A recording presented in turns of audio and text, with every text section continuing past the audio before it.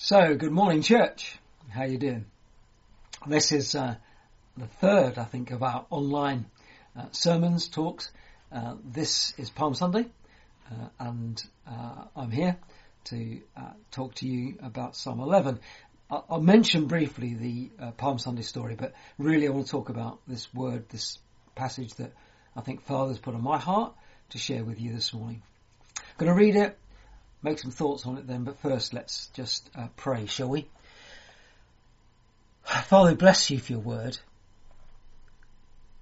Father, we pray that as we read it and think about it together, your Holy Spirit would take the truth that's in your word and speak it into our lives. In Jesus' name, amen. So, here we go. This is Psalm 11 from the NIV. In the Lord I take refuge. How then can you say to me, flee like a bird to your mountain? For look, the wicked bend their bows. They set their arrows against the strings to shoot from the shadows at the upright in heart. When the foundations are being destroyed, what can the righteous do?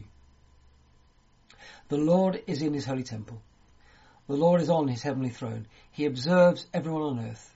His eyes examine them.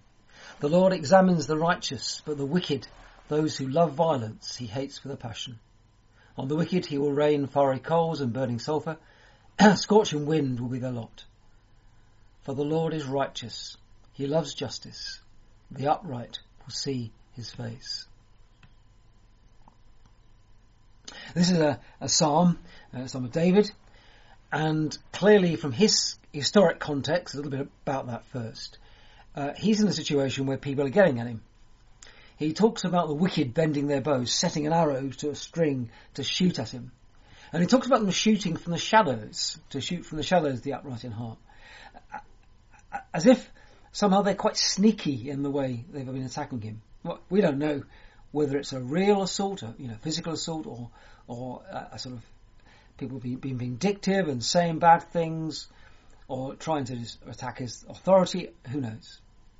But he's under attack from the wicked, from people who would not want to see God's kingdom grow. And he says, verse 3, when the foundations are being destroyed, what can the righteous do? He got the sense that, the whole thing's falling apart. The foundations are falling apart. I suppose that's partly why initially this scripture resonated with me, because that's sort of what's happened in a funny way.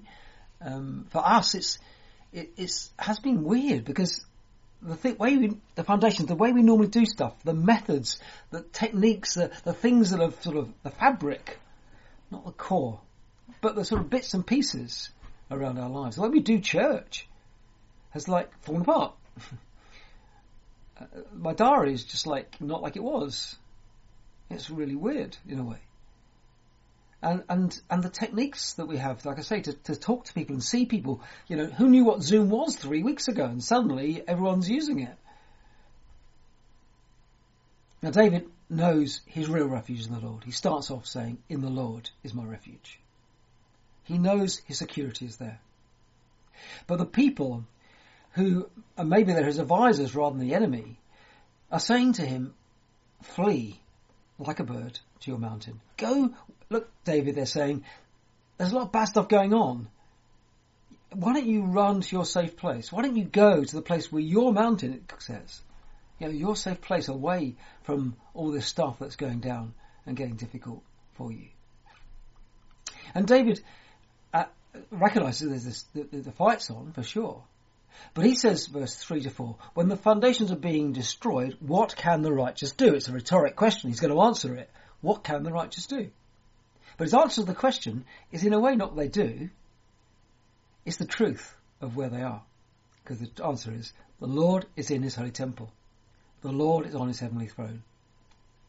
He observes everyone on earth. His eyes examine them. See, what David knows is that the Lord is still in his holy temple. Of course, his day, David saw that's a physical place. God's presence now is in here. Whatever's going on, the fact I can no longer meet people but have to do it on some technique doesn't matter, because God's still here. God hasn't changed. God hasn't taken flight and gone somewhere else. God is still in his holy temple. He's still on his heavenly throne. He's still in authority. He's still in charge. He's still faithful to all his promises. The Message translation puts this bit like this. This is like verse 4. But God hasn't moved to the mountains. His holy address hasn't changed. He's in charge, as always. His eyes taking everything in. His eyelids unblinking, observing men. The Lord is still in his holy temple. And because of that, David knows that he doesn't need to flee to his mountains. He doesn't need to run away from the battle. And I think that's the core message to us as a community, as a church, at this time. I mean, it's the truth that God is still on his holy throne. God is still in his holy temple. He's still close to you, church. The fact that we can't meet physically, and I know get great encouragement from that. I've had to learn much more. Some different ways of doing things. I mean, last week it was great to worship online.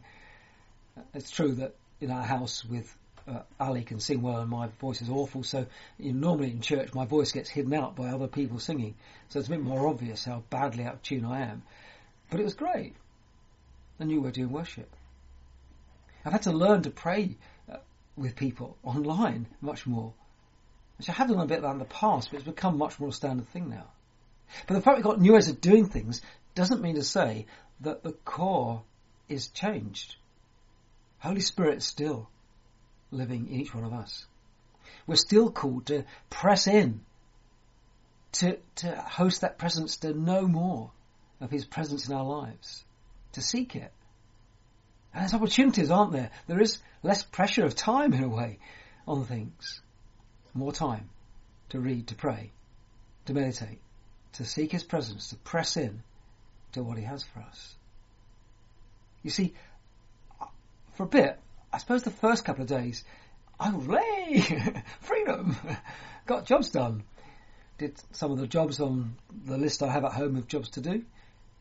And then after a while, I went almost like a sort of, can't be bothered for the phase.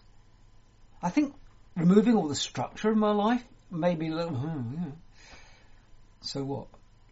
I got loads of emails wanting references on people and thought, it'll be fine. And I found myself in a place, speaking to the Lord about it really, where I just felt this sense of almost lethargy spiritually.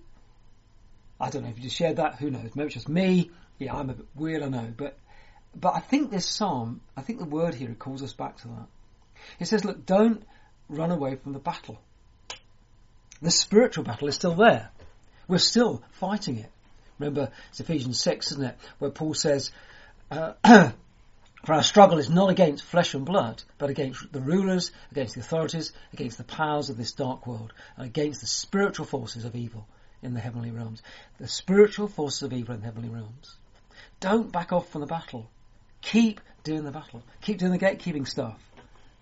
Keep praying in authority, taking the authority we have in Christ against the works of the enemy. And whatever the big thing here is, in detail, Satan is still always trying to destroy, trying to sow fear and confusion and division. Pray against that. Take the authority over it, church. And God is still on his heavenly throne building the kingdom. The techniques are slightly different to what they were 3 weeks ago. The tools are different. I don't think that matters to God here at all. And I'd be fascinated to see what Father is doing through this time. Because he will be using this time to purify and strengthen the church to build his kingdom. It rather got me thinking a bit like, thinking what comparisons there were. And there's that comparison with Paul when he's like in chains. Colossians 4:3, I think it is. And he says, and pray for us too, that God may open a door for our message, so that we may proclaim the mystery of Christ for which I'm in chains. Pray that I may proclaim it clearly as I should. Pray that I may proclaim it clearly as I should.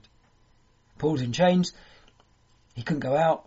I suppose he probably could have visitors, which we can't. But he asks the church to pray for him, that he proclaim the gospel. That proclamation, who knows where it comes. I mean, I've met people on footpaths maintaining 2 metre distance. There ought to be a new sign, which is basically, a narrow footpath with passing places, because quite often I've had to go back like half a mile to find a passing place or pile into a bramble hedge. But weirdly, people cross the road when you're coming along the other side, but they're quite open to talk from 2 metres. Church, be open to what God's calling us to do. Keep pressing in that spiritual battle. Who is it today that you need to do a video call with, to encourage, to share a word of encouragement, to pray with? And let's pray for each other and for our church, that we proclaim, as Paul says, the mystery of Christ. Proclaim the gospel as clearly as we should. We'll have opportunities for that. Let's see them. But it's a spiritual battle. David was encouraged to run to his safe place, run to your mountains. But he knew that God was still in his holy temple. God was still on his heavenly throne. And because of that, he doesn't need to run. What he needs to do is to be in the battle, but with Father on his side. And that psalm ends up, the very last verse of that psalm ends up, for the Lord is righteous, he loves justice, the upright will see his face. Pray for you this week, church, that in the strange surroundings we've got, you will see a bit more of God's face. The truth that we live in will become more of the truth we know. Bless you. Have a great week. I'll just pray for you now. And for me too. Father, I pray that you'd help us to continue in that spiritual battle you've called us to. That we'd use different tools, but for the same goal. Father, that we'd be open to what your Spirit's calling us to be and do in this time. Father, despite the limitations, bring us closer to you, closer to Jesus, and closer to each other. In Jesus' name, amen. Bless you, church.